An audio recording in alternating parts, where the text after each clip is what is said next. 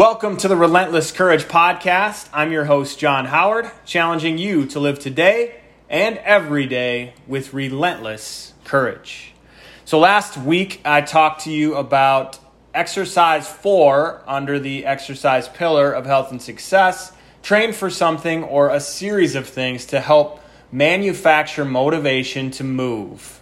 Today, we're actually going to wrap up our Nourish series. We've been through stress management, sleep habits, food choices, now exercise with E5. And this one is extremely valuable. Even if I'm in a period of time where I'm not exercising regularly, I will still take advantage of the physiological benefits that come with an exercise session. And it doesn't have to be a hardcore exercise session. In fact, it probably shouldn't be.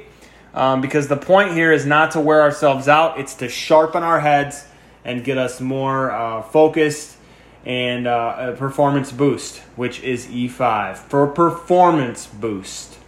Did you know that physical activity can actually make us more productive? It supercharges our brains to process information quicker, remember new information better, and boosts our productivity. Timing matters too. Schools use brain breaks to help kids stay engaged in learning. Work is school for grown-ups. If we want to perform at our best, we should find ways to integrate physical activity into our work.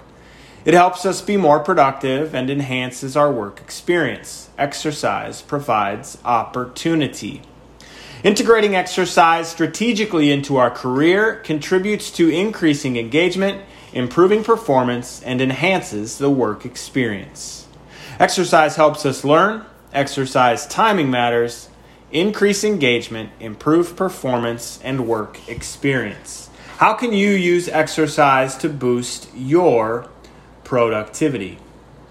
I hope you enjoyed today's episode. Check out the Relentless Courage podcast group on Facebook to grow, connect, support, and move with relentless courage.